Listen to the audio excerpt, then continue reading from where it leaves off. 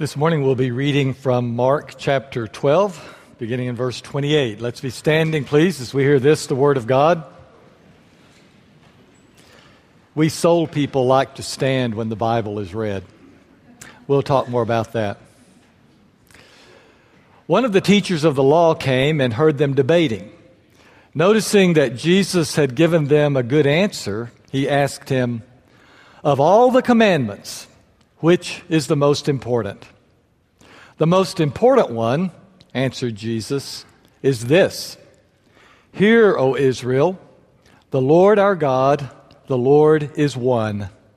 Love the Lord your God with all your heart, and with all your soul, and with all your mind, and with all your strength. The second is this. Love your neighbor as yourself. There is no commandment greater than these." May God bless the reading of His Word.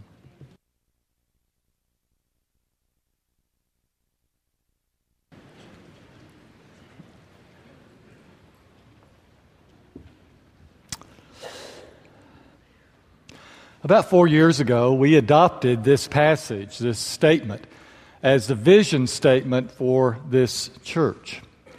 Now, every year at the end of August, we decided that it's good for us to go back and look at it one more time. We call this Revisioning Sunday because we feel like that not only have we added new family members, and we need to once again focus on what brings us together as a church and sets direction for us, but also many of us who have been here for a long time need to be reminded of this vision. We see this logo on everything that we do. We hear the saying, "Love God with all your heart, soul, mind, and strength." But we haven't heard it today. We haven't heard it where we are right now. And so to hear it once again and to stop and think for a little while about what this means for our church might help us and encourage us, give us some new insight and just help us grow not only as a church, but as individuals. So why is it necessary or why is it good for a church to have a vision statement? Well, one is, it does give us a way of thinking about ourselves. Church is so big. And one congregation, even a fairly large congregation like this one, can't do everything that churches can do. And so therefore, to have a vision statement kind of sets some boundaries and says, we're going to really focus in this area. Not that there aren't other good areas, but in order to do a good job, in order to be something, we're going to focus here. Also, a vision statement helps us organize ourselves. It gives us a structure that can rise out of the vision so that we can think in good ways that make sense and we can make plans that are doable. It helps in setting our goals, both for the congregation, where are we going to go for next year, what budget are we going to have, all these things, what are we going to be in 5 years or 10 years. And it also helps us set goals for individuals, because one of the things that the leadership of this church wants to do is to help each member grow spiritually, mature spiritually. And what kind of plan do we have for that? What do we do as a church to encourage you as individuals to grow closer to Christ, closer to God? So, let's go once again and look at the source of this vision, why we thought that this was a good statement to put out there in front and to let guide this church. As you heard in the reading and as we've sung in at least 2 of the songs so far, this is called the greatest commandment. A man came and asked Jesus one day, out of everything God said to do, what is the most important thing to do? Now, that's a good question, because we certainly want to try to do everything that God said to do, but it's good to know what the most important thing is so that we're really focusing on that and really trying hard on that one. Now, if I had not heard this all my life and read it so many times, if I was reading this for the first time and I'm reading the story of the man coming up to Jesus and saying, what is the greatest commandment? What is the most important thing? My guess, honestly, would have been that Jesus would have said, well, you can't say one's more important than the other. I think that's what my guess would have been. He would say, well, there's a lot of important things out there. But he had an answer for this. And immediately he quotes from Deuteronomy chapter 6, verse 4.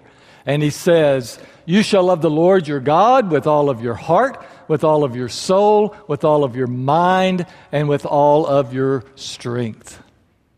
This is the most important thing that we can do. No matter what else we're doing, let's make sure that we have this before us and make sure that we're giving all that we can to loving God. Well, let's stop and think for a little while about this greatest commandment and see how, if by adopting this as a vision statement, what it can do for us and what it can say for us. One thing it's a call to love God with our entire being.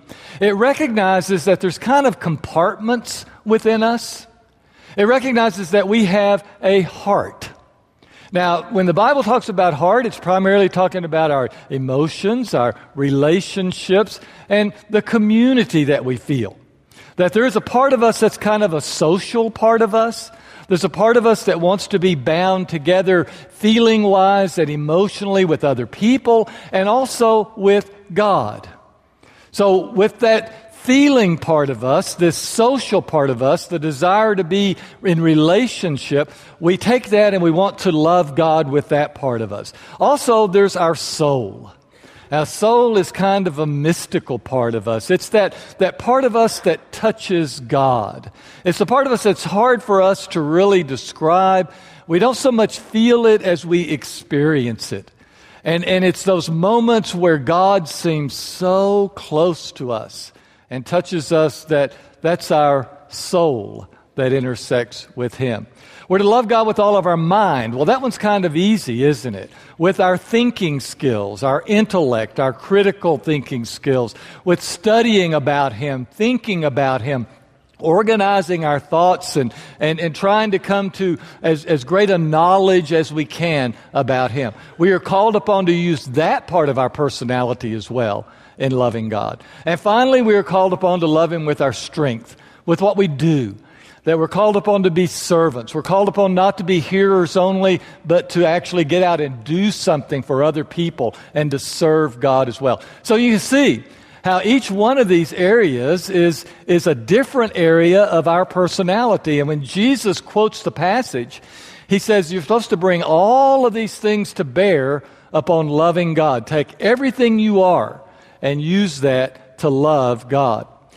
This also recognizes the diversity among us. Because the truth is, and this is an important point, that you are better at loving God in one of these ways than you are the other three. That it's just kind of a natural thing for us, that there's one way in your personality that you relate best to God. And that's your strength. We'll talk about in a moment how that's kind of your spirituality style or type. And so in one of these ways is the way that you most like to experience God. For example, it could be your heart. I'm on the different slide than I thought I was. Each one of us finds our strength and our passion in one of these areas. There we go. It could be your heart. And that you're a heart person. And you experience God most whenever you have good relationships with other people. And you like for your emotions to be stirred. And so therefore, when you come to church, you want to feel church. And when you leave this place, you want to say, boy, that felt great today. I'm leaving here pumped up. My heart was touched today. And if that's really what sends you and that's what gets you going, then you're probably a heart person. However, there are some soul people among us. By the way, when we first adopted this, we gave everybody a spirituality inventory and to let you figure out what type you are. You can kind of guess, you sort of know just by hearing the descriptions and knowing yourself. But it's interesting, if you've never taken that, you can do it in several ways. You can just simply ask us. Also, Chris, I'll go ahead and say this, our starting point class, which is an introduction to this church, begins on September the 11th. It meets for 4 Sunday mornings during class time.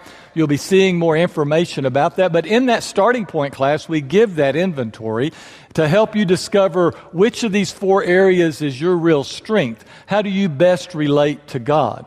Well, when we gave this at the beginning, we had a lot of heart people. If my memory serves right, I think there were 3 or 4 of us soul people around here. Which says a lot of things. It doesn't necessarily say there's not a lot of soul people. It says maybe we're not doing enough to attract the soul people. But soul people experience God in solitude. Soul people experience God in mystery. Whenever soul people leave a worship service, they want to leave here saying, wow, God is so great. He is so awesome. He is so mysterious. Soul people like quiet, reverent worship. Soul people love congregational readings. Soul people really love it for the elder to get up here and give us a blessing before we leave, you know. Whereas other people are going, come on, let's go. Okay. Anyway, I'm getting a little ahead of myself. Mind people are into Bible study. The way you love God and the way you show your love for God is that you understand His Word, you interpret it correctly, and you do things the right way. All right? Strength people, as we said, they're the people that want to get out and you want to go to work. You feel like that if you're a Christian, you ought to be out there helping people and serving people. Well, question, which of these is right? Well, they all are. But you have your strength. You have the one that feels more natural to you than perhaps the other 3. I wanted to show you real quick that we're not making all this up. There's a man named Urban Holmes who developed a quadrant of spirituality types. And this is one way, when we were talking about this 4 years ago, we said, you know, this really fits into Urban Holmes's quadrangle here.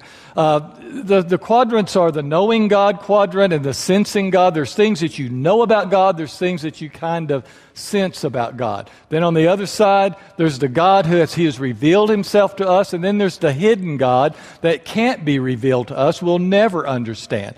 And so these Holmes talked about experiential people, mystical people, mental people, and kingdom people, people that were out there serving. And we took the 4 things in the vision statement, the heart, soul, mind, and strength, and put experiential as heart and soul and mind and strength. Okay, so anyway, just wanted to show you that that's kind of where all of this came from.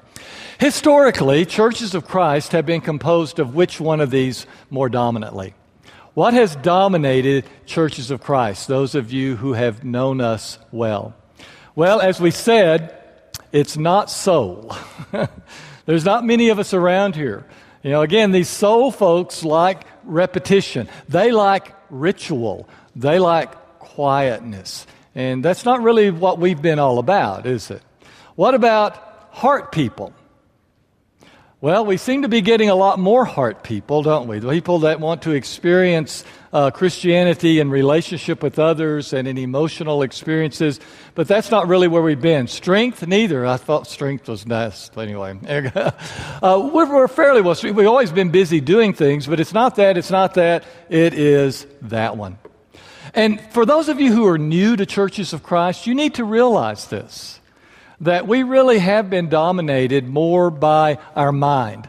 Our goal in years past has been to be walking Bibles, that it was all about knowing God's Word, and in order to interpret God's Word correctly. And that has greatly shaped who we are, and to a large extent will continue to shape who we are.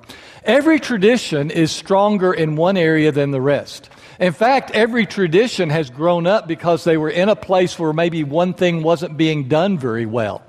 And if people get to feeling like, you know, we're not really understanding the Bible, we're not studying the Bible, you see why they're motivated then. And up rises a group of people that says that we are going to really focus on knowing God's Word and understanding God's Word.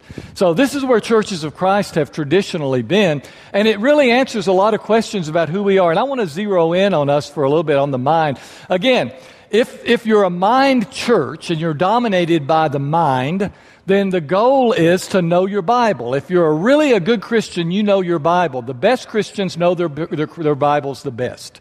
Does any of this kind of ring true? All right. What does the church really needs? Well, you need good preaching and good Bible classes. That's what's most important to have, is to have a preacher that's preaching the Word and to have Bible classes that are teaching the Word.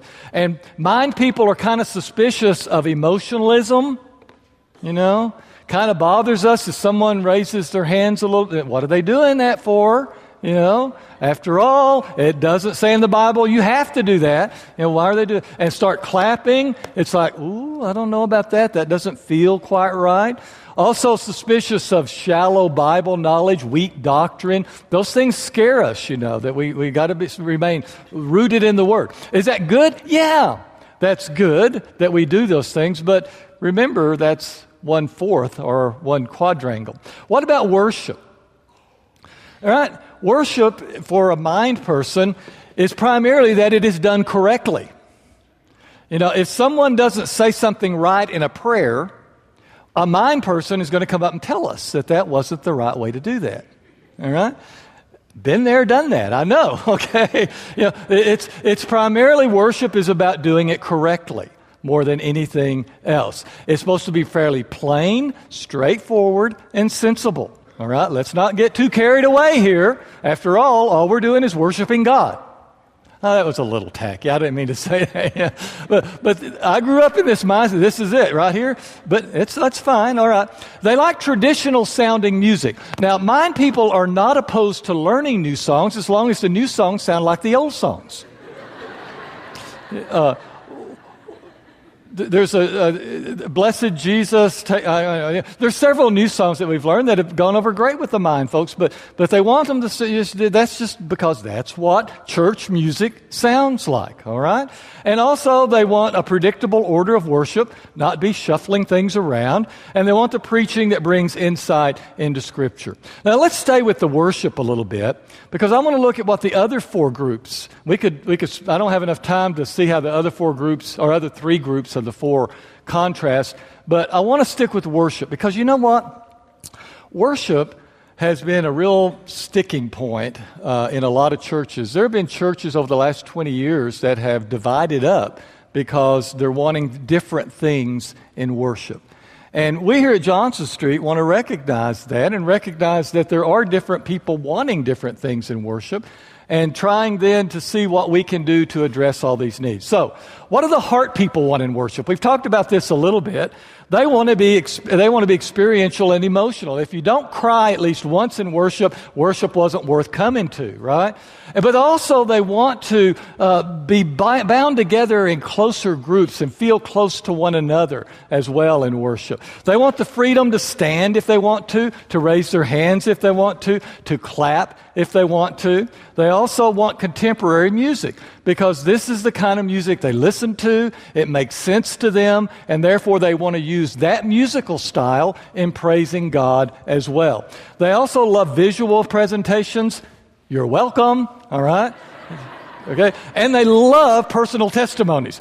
At least once or twice a week, I get someone come up, when are we going to have more personal testimonies? Because that's a heart thing. That just feels good to hear someone's story and to relate to them and to feel like, other people know how I feel as well.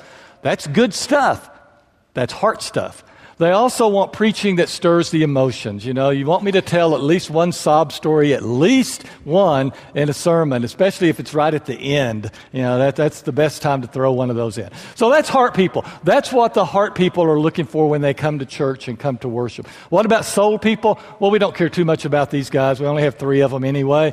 But they do prefer quiet and reverent worship, simplicity, depth, repetition. As I said, love the blessing, love congregational readings, love for prayers to be written down, and for us to all read a prayer together. Some of you go, well, that just doesn't ring my bell at all. There's people among us that is really great, that someone thought enough of the prayer to actually write it down, and we're all going to read it and everything. Love candlelight services. Look forward to Christmas Eve, and we can hold the candle and sing Silent Night. And preaching that emphasizes the mystery of God. We love to leave here confused. Like, wow, I can't understand God, but I'm so glad He's God, and I'm glad He loves me. That sense of mystery is good. Okay, what about strength people? Well, strength people have a vision of God's kingdom's purposes in the world. When you come to church, you want to be made to feel guilty that you're not out there doing enough.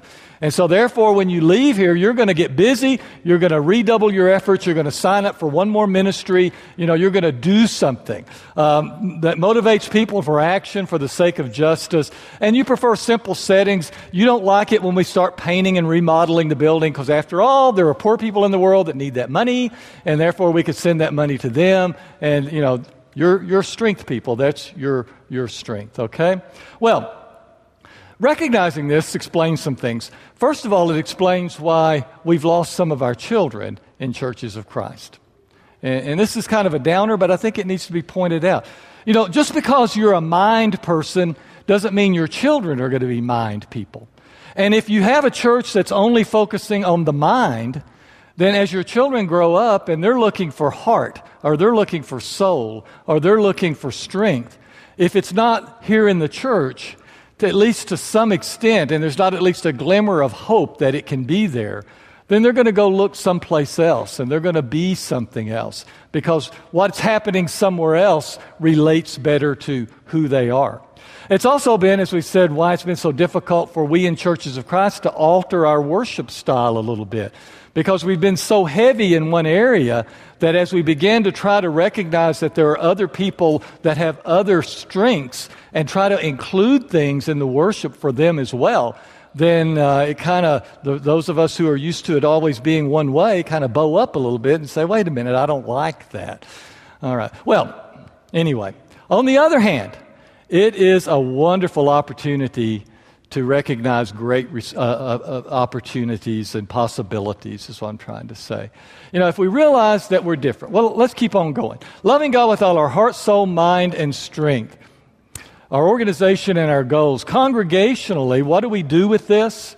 Well, we recognize that we want a place for everyone to flourish. And we try to put things in. Our heart people, we try to get y'all some small groups going so you can really get to know each other well. You can go through life's experiences together. You can have close friends, because if you're a heart person, the closer you are to your friends, the closer you are to God.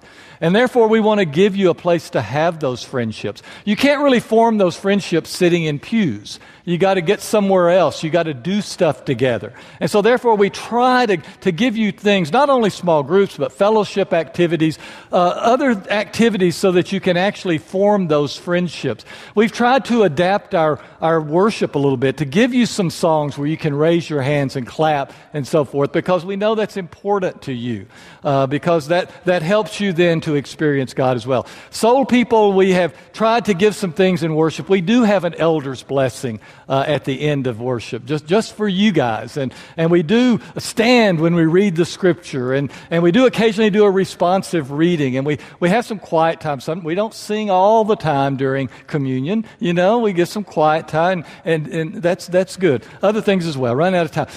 Mine, folks, we still do try to study the Bible. I give a best effort to bring what I have gleaned from Scripture, and we have good Bible classes, and that will always be our heritage and always be one of the more strong points that we do in churches of Christ. And then here at Johnson Street, if we have a sort of a second to mind, it would be our strength, I think, because we have a lot of ministries. Russ Street leads the way, but a lot of opportunities to get in there and to serve. Well, we try to do all these things. And even when we put a worship service together, we try to think, okay, are we touching all four of these bases? And as we plan for the year to come, are we providing for all of these things as well? Because we want to give every spirituality type a place to be. As an individual, what kind of goals and how does this help? For one thing, just relax and enjoy who you are, enjoy the way you relate to God best. If you're a heart person, Heart it as much as you can. Just jump in there and love on folks, and know that every time you make a new friend, you're one step closer to God. And you love that, and it's going great for you. If you're a soul person, have those daily moments alone with God, and go off on a retreat by yourself and do those things. And just say, that's me, and that's who I am, and that's the way I do it the best. On the other hand, you've also got to remember and embrace the idea that not everybody's like you. And just because they don't like doing the things you like to do doesn't mean they're less Christian than you are. Because if you're a mind person and you're just plowing through Romans and reading it in the Greek and in the Syriac and the Coptic and all this other stuff, well, that's great. Good for you. But other people who are just holding on and patting someone on the shoulder because they just went through a terrible emotional crisis, that's Christ as well. And so we try to coexist and to affirm one another and to embrace one another, knowing that we need these diversities. But the last thing we do is that we remember that the mission statement, the vision statement, the greatest command calls on us not only just to embrace the fact that we have one strength, but to grow in all the other areas. We are called upon to love God with all our heart, all our soul, all our mind, and all our strength. In other words, you're called upon to step outside your comfort zone occasionally, and not just to do it the way that is easiest for you to do it. If you're not a strength person and getting out and serving other people is difficult for you, then get out and serve other people. Make yourself do that. Join up in some ministry where you're a serving person. Make yourself study the Bible some if you're not really a mind person. Or if you're someone that doesn't like to, that cringes every time someone says, okay, let's all join hands and sing. Well, get involved in a small group or do something that puts you in close contact where you have to open up your soul and your heart, and they have to open up theirs to you as well. Because the goal is to grow to be more like Jesus. Jesus is in the middle of this, and as we grow in each of these areas, then we become more like Him. We need you because you're special and you're different. You're different from every other person in this room, and you bring us something that we need in this congregation. But at the same time, you need us. You need a family of God that has the strengths that you don't have, that's constantly holding these strengths out before you and calling you to grow in these areas. As Paul said in Ephesians chapter 3, verses 20 and 21, now to Him who by the power at work within us is able to accomplish abundantly far more than all we can ask or imagine, to Him be glory in the church and in Christ Jesus to all generations forever and ever. Amen. Johnson Street wants to be a church that brings glory to God. And we need you to be a part of that, and we need you to bring your strength, and we need you to be growing in all these strengths as we hold on to each other and we serve God together. We're going to stand, we're going to sing an invitation song. We're going to have some of our church leaders standing around. And if you have a special need, even if it's just your move to want to become a part of this family, come and talk to them. They'll be glad to help you. If you have any other needs for which we can pray or help in any way, come as we stand and sing.